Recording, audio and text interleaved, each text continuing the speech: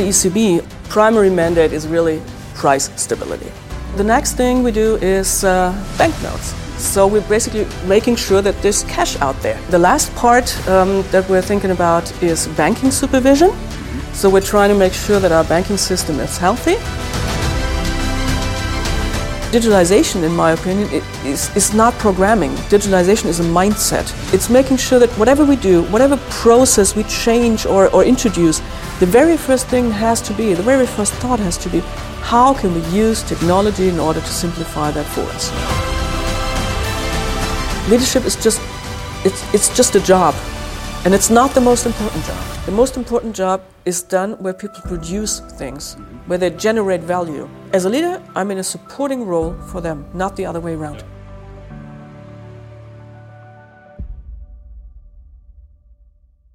This is CRNet TV. My name is Hendrik Dekkers. I'm here today with Claudia Plattner, who is the Director General for Information Systems at European Central Bank. A very warm welcome, Claudia. Thank you so much for the invitation, Hendrik. Pleasure to be here.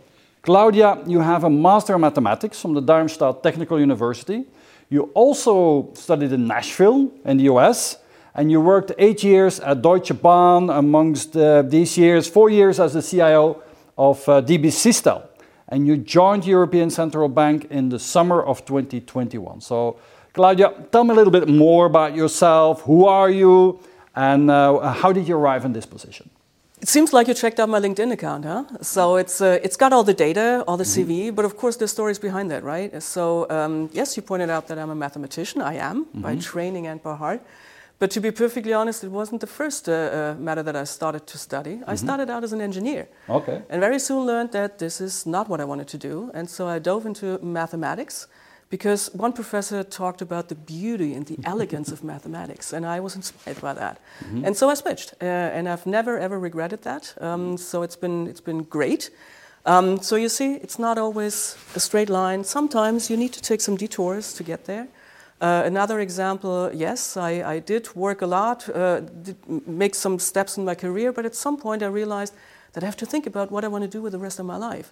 And so I took more or less half a year off, and I went to Latin America, and basically between two palm trees, that's the perfect spot to find out what you want to do with the rest of your life, if you have the time, and maybe some rum cocktails to go with that.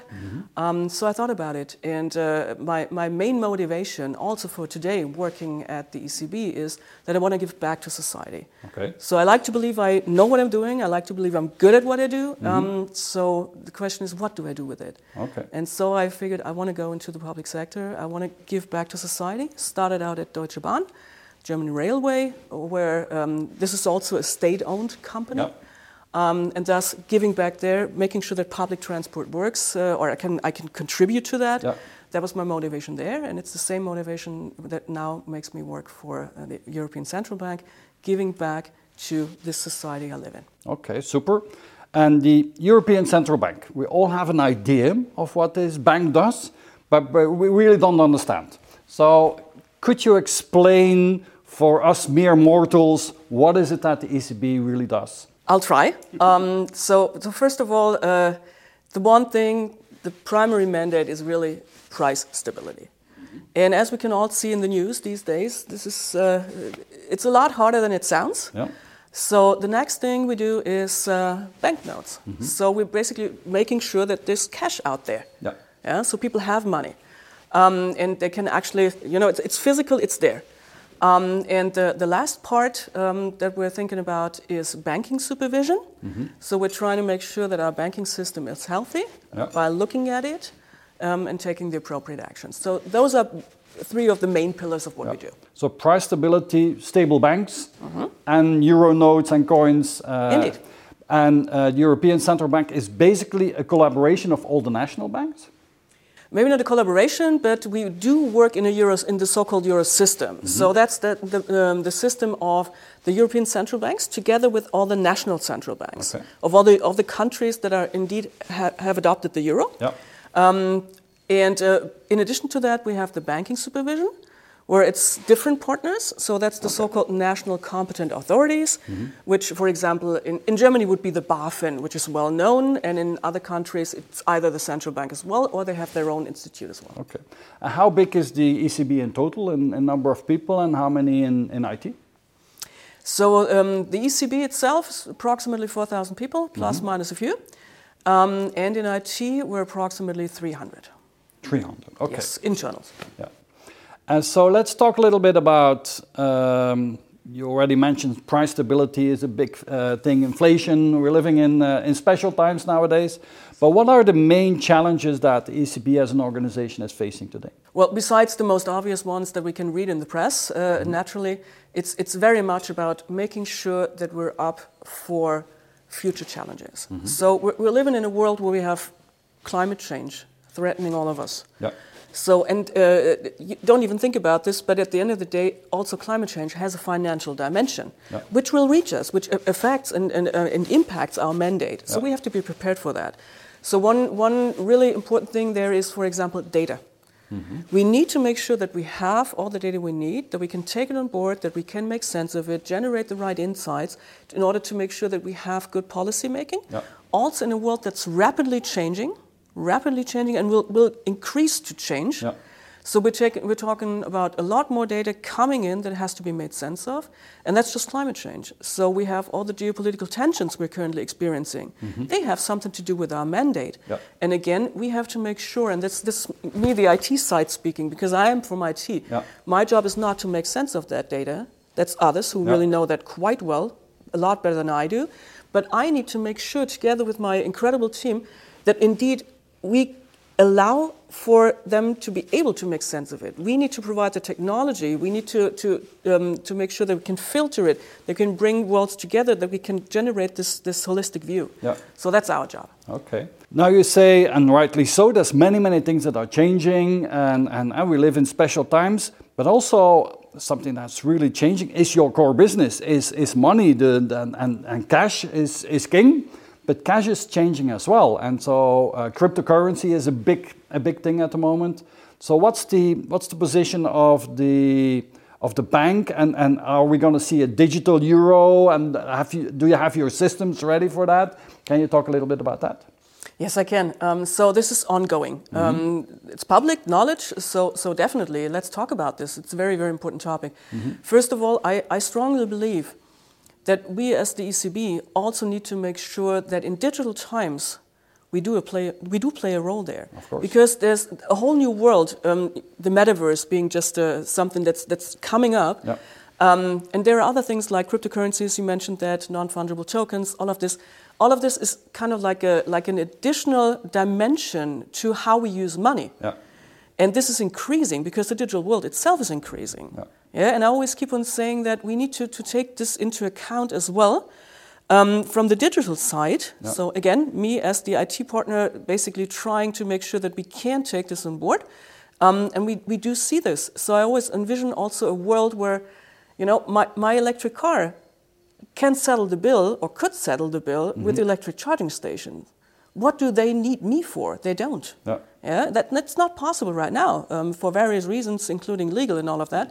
But it could be the state of play in the future. And that means we have to be prepared for that. We need to play a role in this if we are to make sure that we can execute our mandate. So the digital euro for us is, of course, something very, very important. We're working on it. And as you can read in the press, we have kind of like a 5-year phase. So that's a 2-year investigation phase. We're right in the middle of it. So that started at the beginning of this year. And so we're thinking about the design, prototyping, that kind of thing, talking to all the stakeholders. And then if we decide to move forward, there would be a 3-year implementation phase. So hopefully we will see something by the end of 26. Okay, but that's all very exciting because yes, that's all new. That's very exciting. And new currencies possibly and so on. So that will be great. Now, let's talk a little bit more about the challenges. So we talked about price stability, inflation is in global for the economy a challenge, the geopolitical situation. Digital currencies, there's many things that are changing, but also our teams, our people are changing. And so what I wanted to come to is we have witnessed over the last months and year or so, and there has been certainly COVID crisis and pandemic has played a role in there. we have witnessed the great resignation, or sometimes called the great migration. So that's what I wanted to talk to with you a little bit more about. We see that people are leaving big corporates and they need, and they're expecting other things for companies nowadays to work for. So how does that impact your organization? Do you see that also at the ECB, that the great resignation is going on, and how do you how are you able to attract and retain the right talent in the organization, and specifically maybe in IT? Very good question, but one we could talk about, I don't know, for like 2 hours or something. But just a few key points. So first of all, what do people seek in their job? Of course, they need something that actually fits their life and their idea about life. I think that's something we need to understand today. That wasn't so much of an issue like 20 years ago, but it is now. Yeah. So that's a given. At the same time, what people really seek is they want to do something meaningful. They want this to make sense. Yeah. So of course this purpose hype that's been going on for quite a few years, but at the end of the real. day, it's real. It's very real. Yeah. It's very real. And at the end of the day, it's always been that way. Just now we give it a name. Yeah. So most people are looking for something meaningful to do with their life, which is perfectly understandable. It's the reason I am where I am. And here's the good news. For the ECB, most people are there for exactly the same reason that I'm there, which is we want to give something back. We strongly believe that there are big problems to be solved, and we want to be part of the solution. Yeah. So we also believe that we can only do this together, not one nation, not one corporation, but at the end of the day, we as society have to do this. And so we are there to contribute to this. Yeah. And that's a strong driver. So in the purpose dimension, the ECB still scores high. Okay. So that helps. And of course, also the working benefits aren't that bad at all. Yep. But nonetheless, we do feel the heat also from the big competitors. So we had a few people leaving, and each and every one hurts. But my message to you all, please come back. We were very happy to take you back. Yeah. And I can also imagine that the international aspects of your business is interesting and attractive for people, right? Yes, it is, definitely. It's very exciting. So whenever you have a teleconference, you have people from Helsinki to Lisbon, all in. Yeah. Okay. Now, people join because they believe in the purpose of Europe. They join because they're well paid. They join because it's an international company.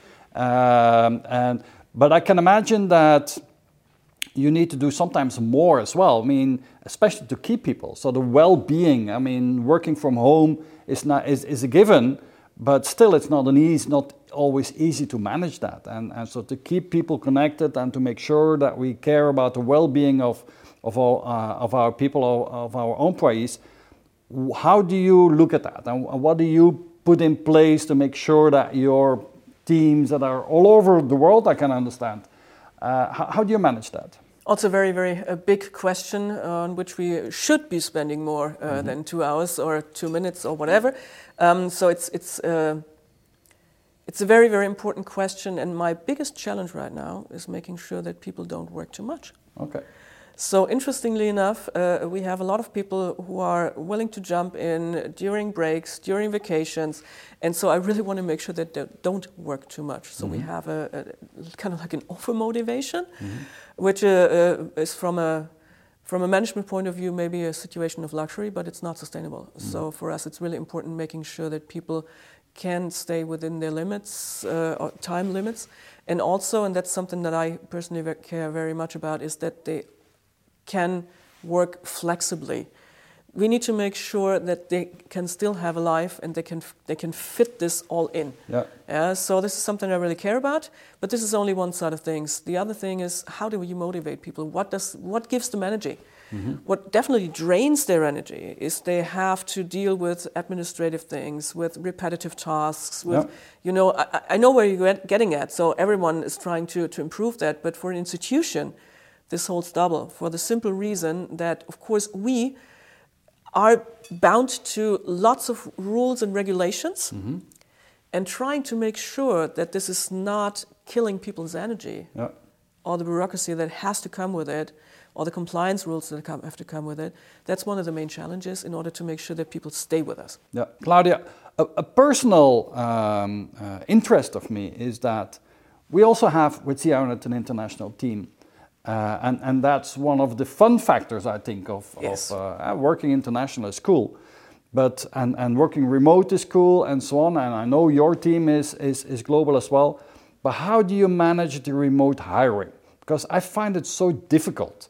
That remote hiring is for me so much more difficult than hiring in people that you see. And so how do you manage that? Well, I think we've become quite accustomed to that. First of all, hiring all across Europe is something we do and have been doing for decades, really, already. So all EU nationals are eligible to work at the European Central Bank. And all our campaigns always run all over Europe. So that's a given. Okay. So, it's just, of course, it's every time we do a campaign, it's in English. Yeah. And we always expect there to be indeed applications from all over the place, which is good. And then we do it just like everyone else. We run through the campaign, we do interviews, we do tests, the whole works, depending on the position. It used to be more in person, but these days it's really very much also done remotely. Yeah. And I think it worked quite well. It's a little bit more formalized than it would be in a company, in a corporate company. So there's lots of rules to be obeyed because we need to make sure that this is sound. But other than that, it works quite well. Okay. Let's also talk a bit about diversity and inclusion. Because I've seen on LinkedIn that you're promoting your women in your IT team and so on. Yes. So how far are you in that? Are you meeting your quota? Do you have quota? How do you work on diversity and inclusion? Well, I definitely can say that we have not enough women in IT. So that much is for sure. And the campaign you've seen on LinkedIn is really born from a moment where I thought the ones we have are amazing. Yeah. So that's really like, wow, they're really, really strong people and they want to move things and they're doing an incredible job. And I thought, we're always looking toward a quota, which is good. I think we need one. Personal statement, I think we need one. And we're not there yet. We need to do a lot more.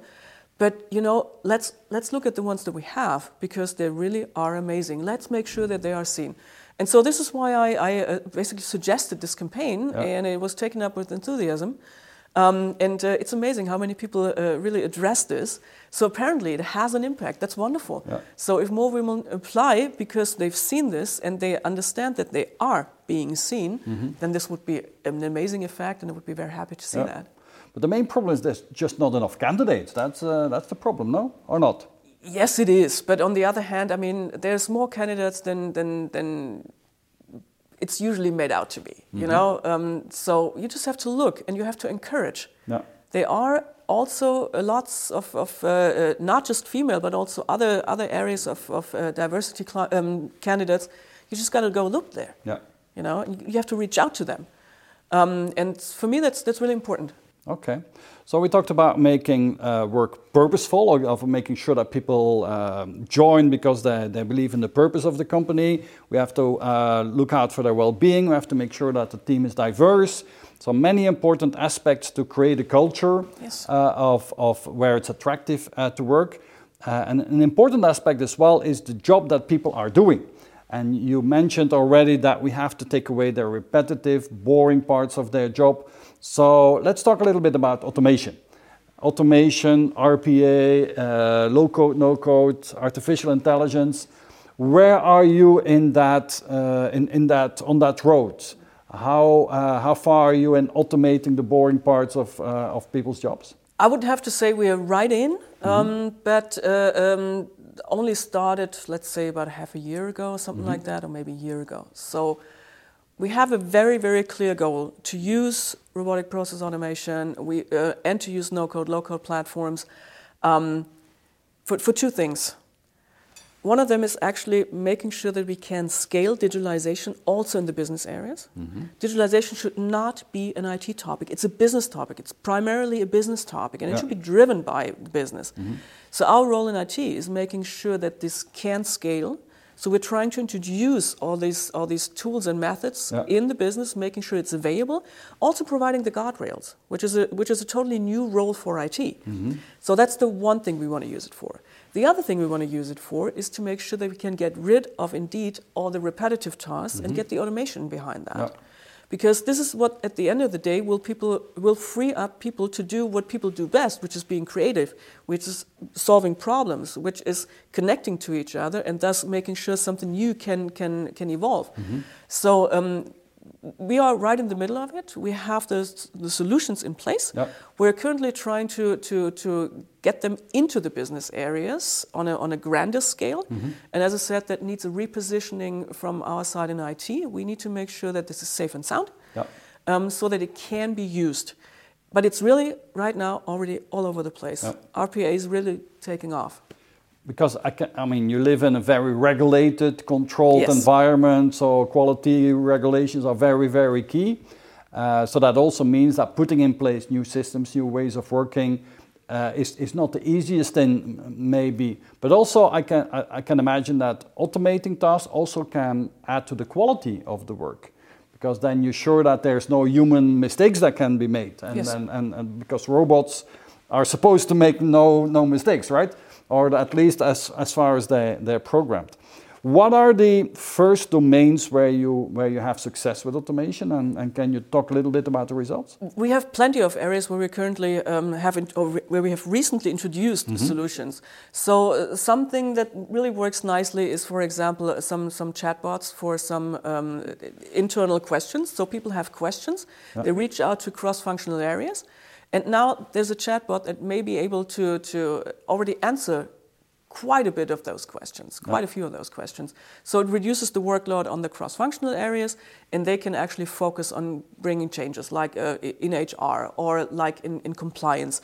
And some of the questions are coming up again and again and again. Yep. You can have a chatbot for that, mm-hmm. right? Some other things, we've just done something very recently. You mentioned it. It's very hard to get new systems introduced because you have to go through a lot of paperwork. Mm-hmm. Because indeed, trust, security, data protection, all of that is key within our institution. We have to make sure that we get this right. So what we did just recently is basically we tried to standardize the way we interact with some of some of the other departments we have to basically take into the process, mm-hmm. for example, our data protection office. Mm-hmm. Yes, so now we have standardized way of submitting those documents, and that's a lot faster. Just ticking the boxes instead of writing up huge documents. So it sounds trivial, but it's all over the place. Mm-hmm. And if we consistently apply more and more methods, no-code, low-code, robotics for that, mm-hmm. it really reduces the workload on people, and it also stops draining away their energy. Yeah. This can be done easier. Now, most people don't like change. Most people.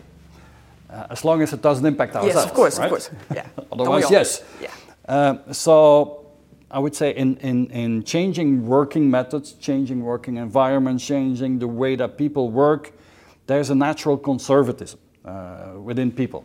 So how do you make sure that the business people that you work with, that they're happy that you start to automate their work with robots and so on? I think with the automation they're pretty happy. So mm-hmm. I think that works fine. I think there are other things with which they're not that happy, but let's just not talk about that. Mm-hmm. So all in all, I think that works. To be perfectly honest, I do embrace change. Mm-hmm. And I think it may be a little bit more than the average. So therefore, I cannot properly relate to the resistance to change. And for me, that means I need to have other people who can relate to it. So therefore, we try to make sure that we have indeed change agents in place. Mm-hmm. I personally communicate a lot. I speak a lot. So my main job is really drinking coffee and talking to mm-hmm. people, explaining things over and over again. Yep. Because the only way we can introduce change is really by making sure that we get people on board. And I remember a guy from Texas who once told me, well, if you want to introduce change, it's kind of like getting people from one side of the canyon to the other side of the canyon. And there's 3 ways to do this. One of them is you light a fire on their side, then they will find a way to get across. The other one is you place someone at the other end who's waving and saying, hey, it's really nice here. then they will also find a way to get across. And the last thing is, of course, building a bridge so that people can easily cross. And he said, any change strategy, any successful change strategy is always a combination of the three. So this is why I always run around and try to find my lighter, you know. Yep. And then I would say that in general, IT departments, digital departments, I mean, it's the core of we are change agents in organizations, right? So yes, we are. I mean, that's an important role, I would say, to make sure that we provide tools and methods and the systems to create change and do the digital transformation of organizations. So maybe we can reflect a little bit and take a step back.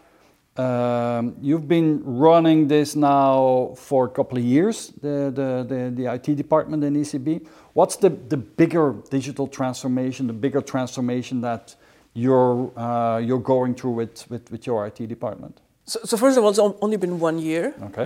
I tend to forget that every now and then. And then I realize what we've managed to do in a year, so I'm not complaining. So far, so good, even though I'm always impatient, but a lot of things have changed. So I think we have to differentiate a little bit between what we need to do in terms of digitalization for the whole bank and what we need to do in IT. Okay. Yeah, digitalization for me is something that is not so much about IT, even though IT is an enabler here. Yeah. And it can also be a driver. And we try to do this. We try to push. Yeah. Yeah? So of course, because IT or digital is really, it's right in the middle of production, even for policy making. You need the tools, you need all of this. So we're part of the production. Yeah. And that's the role we need to understand, and we need to place ourselves there as well. So we cannot watch the business from the sidelines, because what we produce is needed in there. Yeah. So we need to be there. Yeah. And this is the first thing. For the IT itself, we're very much looking towards a DevOps model. We need to make sure that we can produce in a very modern kind of way with time to markets that are really low, so that we can deliver and provide what's needed. Yeah. In terms of the digitalization of the whole bank, hopefully we're not the only ones in this, and we aren't. We have very, very strong business departments, and they should be the drivers and are the drivers for the digital transformation, sometimes more, sometimes less. Yeah. And we want to be a partner in this. So that's a different kind of positioning there. Okay. In different organizations, you have different maturity, I would say, from the boards around digital, where they want to take digital and how they see the importance and the important role of digital technologies in the organization. Where do you think the thinking is in general at ECB? Are you on the forefront? Are management really looking at digital as a central tool to change the function? And how do you see your role as CIO in inspiring the top team in the bank? I would have to say that our board at the ECB very well understands this. They are indeed behind this, and they're pushing, and they're actually demanding, and that's a good thing. Yeah, so I think they're extremely supportive when it comes to that. For me, the one quote that we even have used in our digital strategy is from Fabio Panetta, from our board member, who's also driving the Digital Europe, and he said, we are moving into a digital era. And I think that says it all, really. And so we have the full support there. In terms of what does that mean and what do we need to do now, we have different maturities. Of course, in some areas, in some business areas, it's very far advanced. So traditionally, on the supervisory side, they're more into digital means. The problem is usually bigger, so that really drives the demand there. And in some in other business areas, it's a little bit less evolved. But at the end of the day, it's all moving, just for the time being, maybe here and there at somewhat different speeds. But the whole bank is moving in this direction, and they do know it, and they do embrace it. Okay, let's talk about AI for a moment. Because this is a major development, I would say, and we talked about data and data being so important, and making sure that you have the right data and information systems available for policymakers to make very important decisions for all of our lives.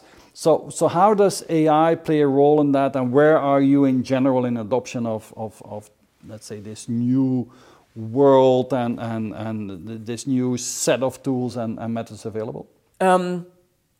First of all, I always like to say that data is our superpower.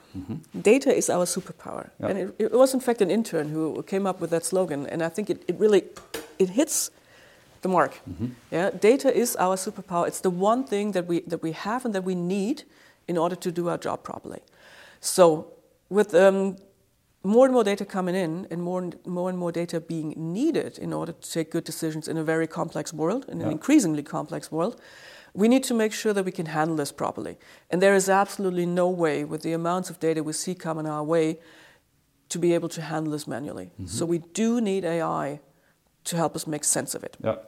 So where are we in terms of maturity? We've started, and we have quite a few services productive. Most of them actually in the area of natural language processing, so document summarization, sentiment analysis, that kind of thing. Okay. So lots of things there. And again, mostly so far on the supervisory side, but not exclusively. And it's now extending piece by piece also into the other areas. So it's something we're actively looking at, that we want to pursue. And the next steps really will be to promote the usage on a wider scale by making like standard AI services readily available. Yeah. And also introducing like repeatable patterns for making sure that we have the right life cycles also for more complex models, for bespoke models that of course do play a role in simulations, for example, and things like that. And could you give one specific example in supervisory, for instance, how AI helps the bank to be more clever or to have a more clever process? Well, first of all, it stops you from having to read documents with 100 pages and stuff. If you have an AI that actually helps you sort out if there's something interesting in there and what it is. Okay. So that's really important. Another thing that we really have to look into is how are the things we publish, how are they received? So, for example, in the press. So this is something where you can actually gain some insights. Yeah. So there's all kinds of different areas, mostly, as I said, in the area of natural language processing for now. Okay, super. So, Claudia, you told us you have about 300 people in IT. Explain us a little bit, how is that organized? And is IT and digital, is that one thing? Do you use these two terms? Explain us how IT and digital is organized in the ECB. Well, first of all, IT, that's one department, and it's right now organized in a rather classical way. We're looking towards DevOps models, so when we look at that IT department in 2 years' time, it will look totally different from what it is today.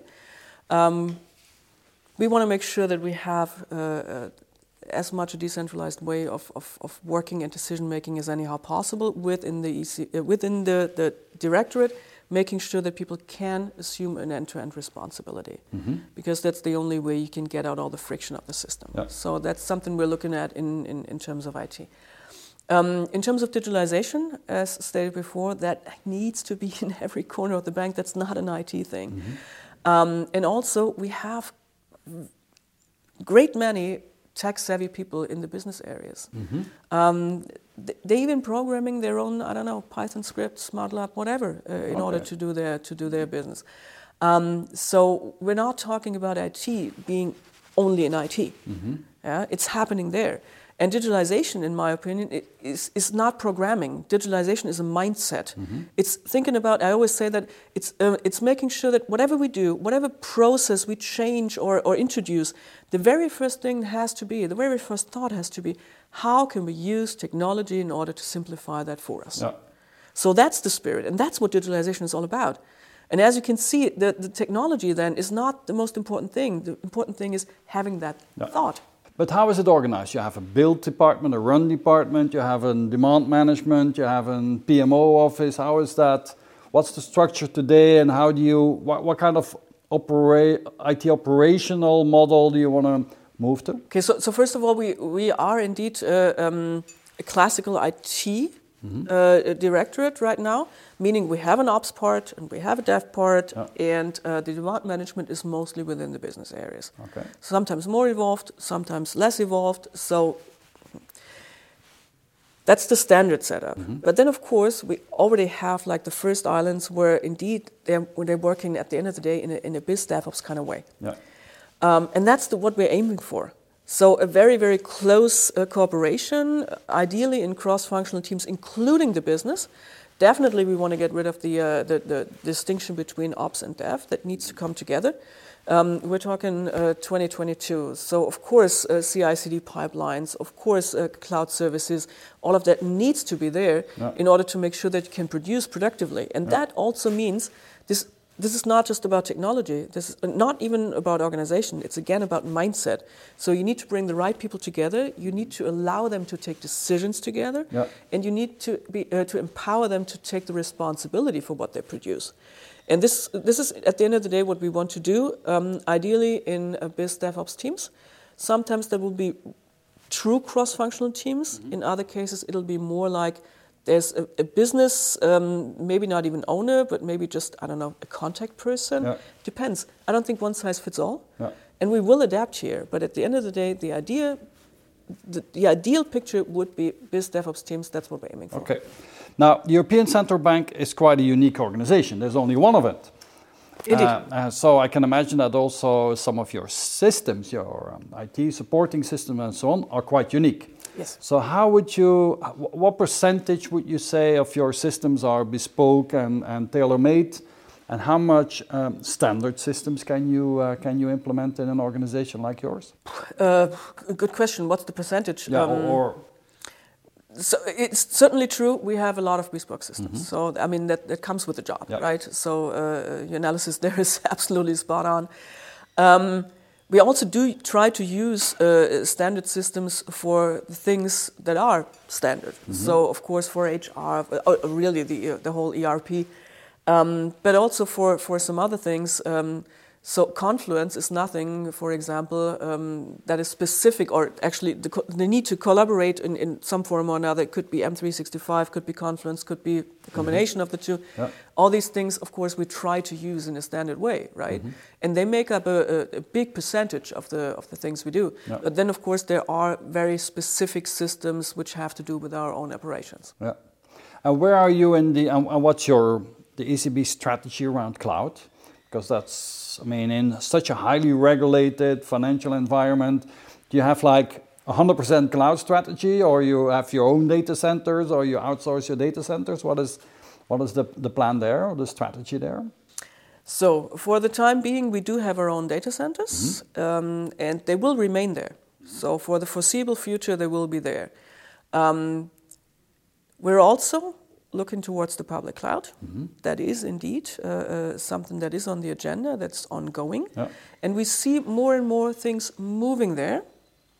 And we're also pushing for that, because we strongly believe it's a necessity. And I always say that we need to make sure that we can operate in the future. We have to look towards the future. And there's two reasons why we have to employ cloud services. One of them is indeed security. Very important, because we need security really also at the scale of the hyperscalers. We need to make sure that we can tap into the security potential.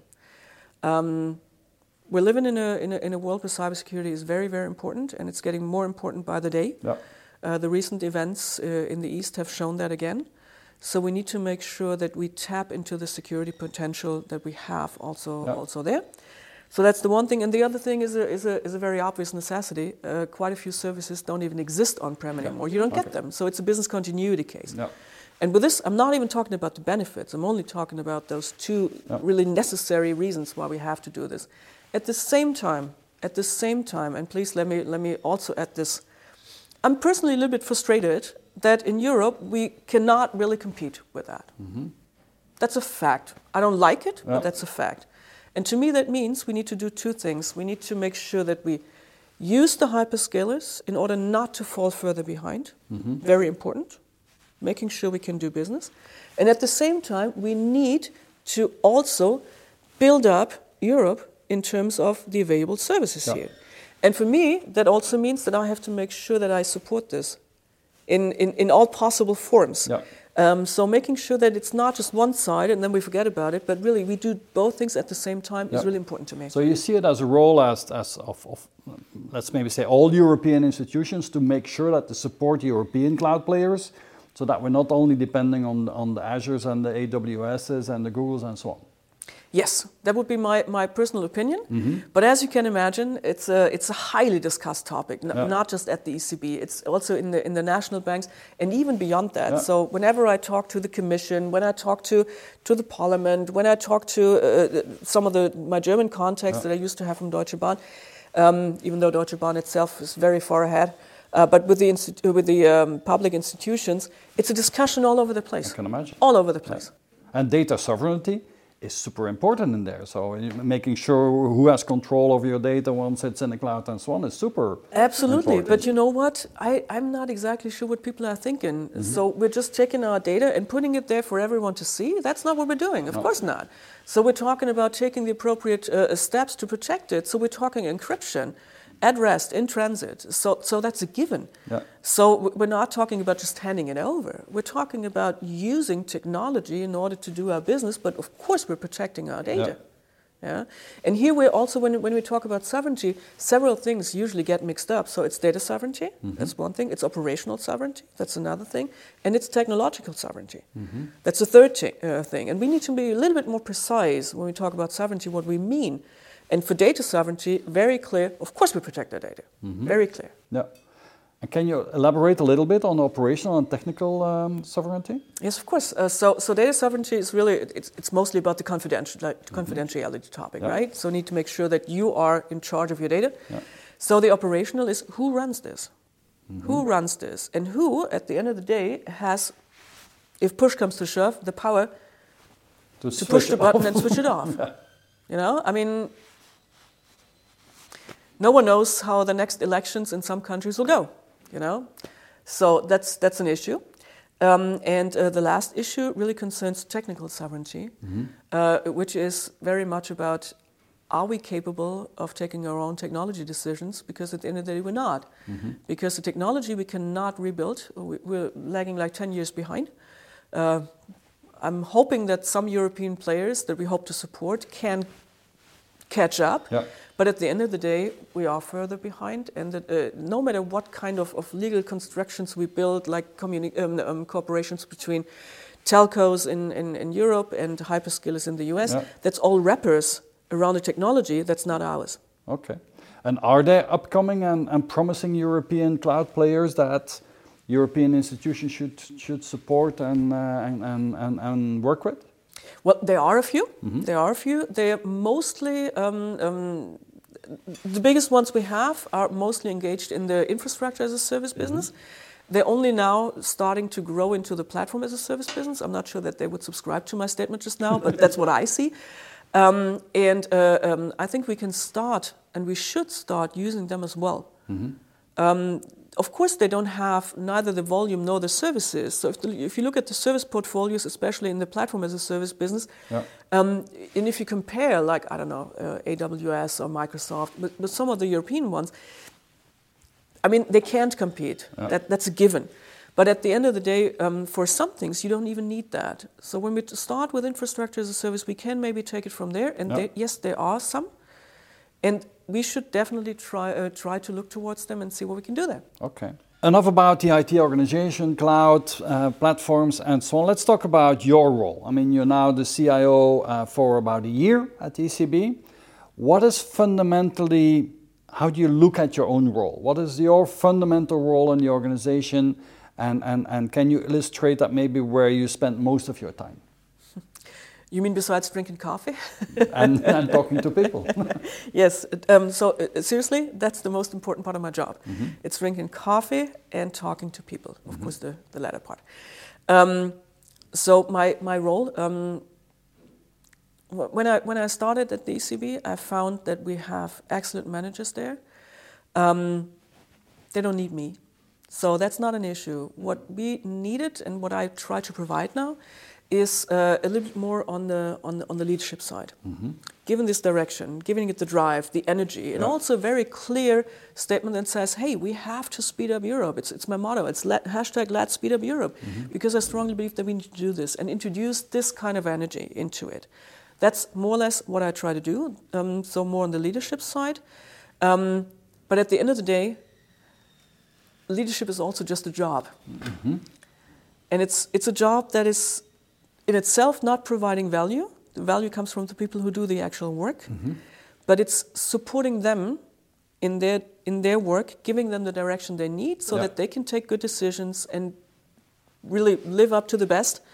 That's what I try to do. Yeah. Now, you've been in the business for some time already, and this is your second job as a CIO, if I understand it well. So if you look back 10 years ago, the role of the CIO then, today the role of the CIO, and if we have a crystal ball and look into the future, how do you see this role of the CIO evolving over the years? I'm just thinking of this little detour we took, introducing CDO roles. So interestingly enough, the CIO role has over time not changed fast enough, but I think it is doing it now. So what has changed? Well, the way we use technology has changed. IT used to be something on the sidelines. So it used to be something where business basically put some demands, and they should be, fulfilled there. Yeah. It's not working like that anymore. It's not. Because IT, no matter where you are, really is part of your production. Yeah. Yeah. So if you run a machinery park, then it's totally clear that the COO, who is responsible for that, is part of the board. Yeah. So in IT, which is now the modern machinery, if you will, we very often don't have the CIO on the board level yet, but it will get there. Yeah. So it has really changed from basically being the supplier for the business to being part of the business. Yeah. And this is what we see, and this is how they two merge, and that's good. So Claudia, you lead a team of around 300 people. Are they all internals, or do you have external people as well? What's your sourcing model in IT? The 300 are internal. We have quite a few more externals in addition to that. The sourcing model is a mixed one. So we have, of course, some managed service providers. We also have some time and material in place. So it's a mixture. But all in all, we have way less internals than we have external. Okay. So how many do you think in total will be working for you on a daily basis? Over 1,000. Over 1,000. I would say. Okay. So it should be another. It really depends. It really depends. So what we need to do is make sure that we have the knowledge on the inside. We need to be able to work with our partners in such a way that we can clearly express where we want things to go, where we need things to go, so that we can work as a team. And that also means that we need to have the knowledge, also the technology knowledge on the inside. This cannot be only about contract management and putting the demand forward, but you really need to be able to communicate and build teams with our partners as well. Yeah. Now, we already talked about how to create a cool environment for people to come and work, to attract talent, to retain talent. But how would you describe your management style? How do you make your team successful? To be perfectly honest, I think this is a question you should ask my people. Okay. So, and you're invited to do that. So I will happily forward some contacts. Ask them. Ask them. So let's turn the question around. And let's talk about leadership. Because leadership is, like you said, a very, very important aspect of your job as well. So how do you think your people will perceive you? How do you think you are perceived as a leader? If I go and talk to them, what do you think they will say when you're not around? Yeah, indeed, this is such an interview question, So, okay, but I'm going to give you the same answer. Ask them. Ask them. So what I try to do is I try to be clear about where I think we should go. I also try to be open to discuss where we should go. Yeah. At the end of the day, I trust people to find their way there themselves, and hopefully this is what they will tell you. And of course, we keep on asking our people. We're doing lots of surveys at least every 2 months. A little bit more often than that, where we ask them, is the direction we're taking, is that correct? Are you with us on this one? Do you think that's okay? And we get lots of really, really good feedback. Yeah. And I like to think that also has a little bit to do with the style that I introduced. But I'm not the only one. There's more people providing leadership. That's not just about me. And again, please let me say this. Leadership is it's just a job. And it's not the most important job. The most important job is done where people produce things, where they generate value. As a leader, I'm in a supporting role for them, not the other way around. Yep. And so let's talk a little bit more about you as a person and as leader. And what I think is very important in digital leadership and leadership in general is the core things that drive you, and one of the core characteristics that drive you. And so I would like to deep dive a little bit and ask you, well, how would you describe your core values? What is the things that are important of you? And can you give an example of these? Professionally, I try to live by my digital values. And for me, a colleague of mine, a former colleague of mine, came up with them, and I keep on repeating them because I really think he hit it spot on. Digital values: open, connected, simple. Okay. And for me, that means when we look towards solutions, mostly on the digital side, but in everything really, it's very much about: are they open? Everyone can use them. Are they connected, as in integrated? Yeah. Are they simple? And that sounds so easy, but it's not. When we look towards what we currently have and how we operate, we find that more often than not, they're neither of those things. So that means for me, this is what we have to look out for. Whatever we do in the way we operate and what we build: open, connected, simple. Digital values, clear orientation. Okay. Claudia, very straightforward question. What is your secret dream? My secret dream?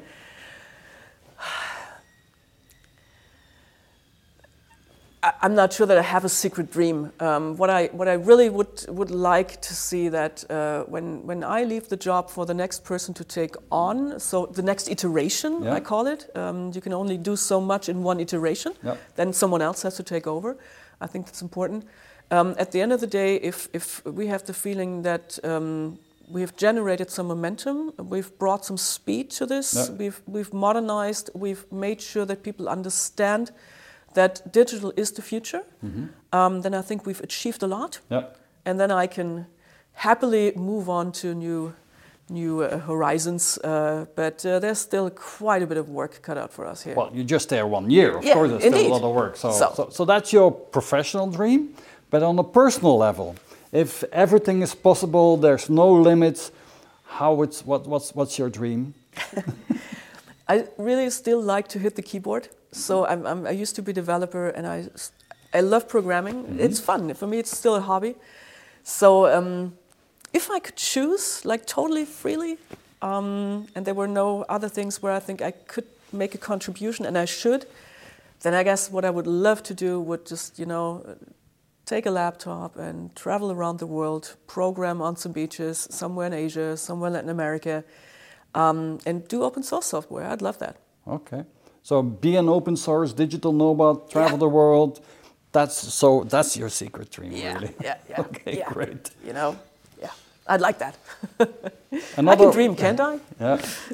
Another one of my favorite questions is that you've built a lot of success, clearly. Otherwise, you wouldn't be in this position and leading this team in such an important institute, right? But we all make our mistakes. We all have our failures. So could you pinpoint one thing that was your most brilliant failure, and can you explain what you learned from that? I will not share my most brilliant failures here in front of the camera, but I can share a very early one that taught me a lot. I remember when I was still a developer, that's, 15 years ago or something. I remember, for the techies amongst us, I forgot to put a where clause in an update statement. And thus I basically shredded the database, and all of a sudden everyone in the company could not continue to work. Okay. And then you're looking out the window and you're wondering what all those people are doing down there, and they're like, they're outside, they're just grabbing a cigarette, or they couldn't work because of one of your failures. They couldn't work because I forgot something, and it's taught me a lot. It's taught me, first of all, when push comes to shove, what really is important is having good colleagues. all of a sudden, everything worked extremely well, and we interacted. We made sure that people could get back to work, and we worked as a team. That was amazing, that experience, that no one really looked towards what went wrong here, but it was always like, how do we find a solution? And after, I don't know, half an hour or something, we were back on track. And, everyone would, just try to make sure that you're okay. Because, of course, I mean, your heart is racing, and wow, this is intense. So a team is important. Yeah. Very first lesson. Second lesson, there's very simple technical measures you can put in place in order to make sure that something like this doesn't happen, and you need to invest time on them. So in this very case, something very simple, never ever work as an administrator in accounts where you don't need to work as an administrator. I mean, very simple lesson. And it's good to have that lesson very early in your career. Yeah. And now that I'm in IT management, of course I have to think in totally different dimensions in terms of risk preventions and things like that. Yeah. But the very basic lesson you learn there is one that stays with you, because it was very emotional, of course. And you can expand from that idea. Yeah. Yeah? And so, small failure, in hindsight at least, but it's taught me quite a few things. Okay.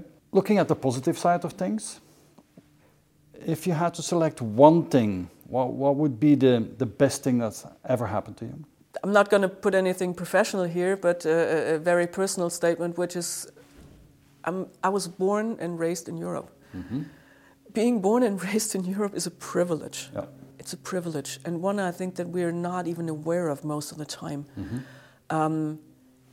To be able to live freely, to grow up in a society that actually values you as an individual, getting an education, making sure that you have chances in your life, those things are really, really important. And I think the best thing that's happened to me was being born here into this society. Yeah. And I'm very, very grateful for it. And it's, again, the reason why I work at the European Central Bank. If you don't work, and I can imagine, I mean, you have a challenging job and you have a big team, so I can imagine that you work hard, even though we all have to manage the work-life balance. But outside of work, where are your personal passions? I know it's going to sound crazy, but what I really like to do, again, as a hobby, is programming. So I really like coding. I hit the keyboard whenever I can, because it's fun, it relaxes me. And other than that, of course, it's family, it's friends. That's where you get the energy. Yeah. That's where you get to take on the next day and the next challenge again. So we like to be outside. We like to travel a lot. You even renovated your house yourself, you told me. Yes. We renovated our house, even though that was already 14 years ago. And I have no idea where I got all the energy from when we did that. I have no idea if I could do it again, probably not. I'm too old now. But yes, I like to do things with my hands and see something develop. In your personal, professional life, who are the figures that you look up to? And did you have any mentors, people that played an important role and that you learned something from? Quite a few, actually. So people come to mind, 2 professors, 1 fellow student, some former bosses. So I've been very privileged in always having amazing people in my life, quite a few. And for me, the most motivating thing is if there's someone I look up to, someone I admire, and that person sees me and believes in me and invests in me. So a very simple example, the fellow student I just talked about, the first year of my studies, I told you it's not always just a straight line. I did not spend too much at university. It was fun times, so we had a really good time. And then at some point I realized, I'm a little bit behind. And in mathematics that can be quite severe, being behind by a while. And so I had to sit down and play catch up. And there was this other student, still a great friend of mine, and he invested quite a few Saturday afternoons in order to explain some of that really difficult stuff to me.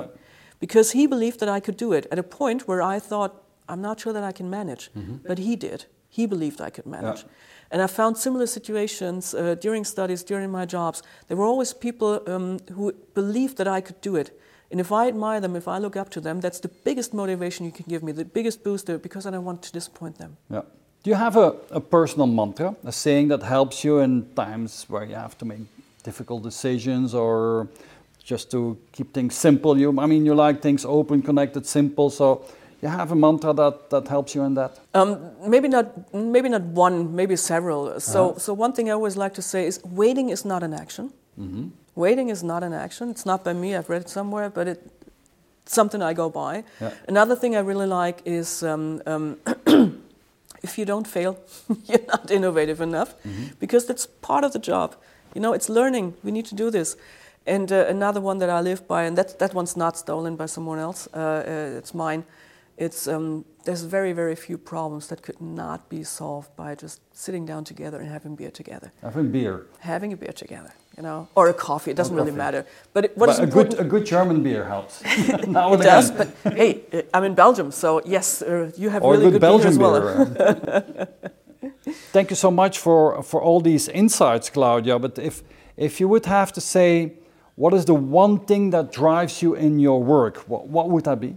The one thing that drives me in my work is indeed that I strongly believe that Europe has to play an important role in meeting the challenges we are facing as a planet. Mm-hmm. So I'm talking about climate change. I'm talking about the political tensions and the geopolitical tensions really we're currently experiencing. Yeah. And I think Europe has a valuable and very, very important contribution to make. But that also means that Europe has to work. Yeah. We have to make this a functioning society that's capable of taking decisions and capable of taking actions. And being a contributor to this is what drives me. That's what makes me get up in the morning. And I think that's the reason for most of the people at the ECB to get up in the morning. That's what we're here for. Okay, great. And so my last question is, looking back into your career, and you've learned many, many things, if you distill the best parts out of that, so what would then be the advice that you would give to your younger self, or that you would give to future digital leaders that are watching this interview? The most important part, I think, is knowing yourself. Mm-hmm. Knowing yourself. And that means find out what you're really passionate about. Mm-hmm. What drives you? What makes you get up in the morning? Why? Mm-hmm. Why? And once you know what you're passionate about, you also will find very soon what you're good at. And take this, evolve it. Don't dwell on things that you cannot do too well. And we all have our weaknesses, but find out what you're really passionate about, what you're really good at. Take this and run with it. That would be my advice. Okay. And on that note, Claudia, thank you so much. Thank you for coming over to our office. It was a pleasure. And let's go and have a beer. Thanks for having me. And yes, let's go for that beer. Thank you. Thank you.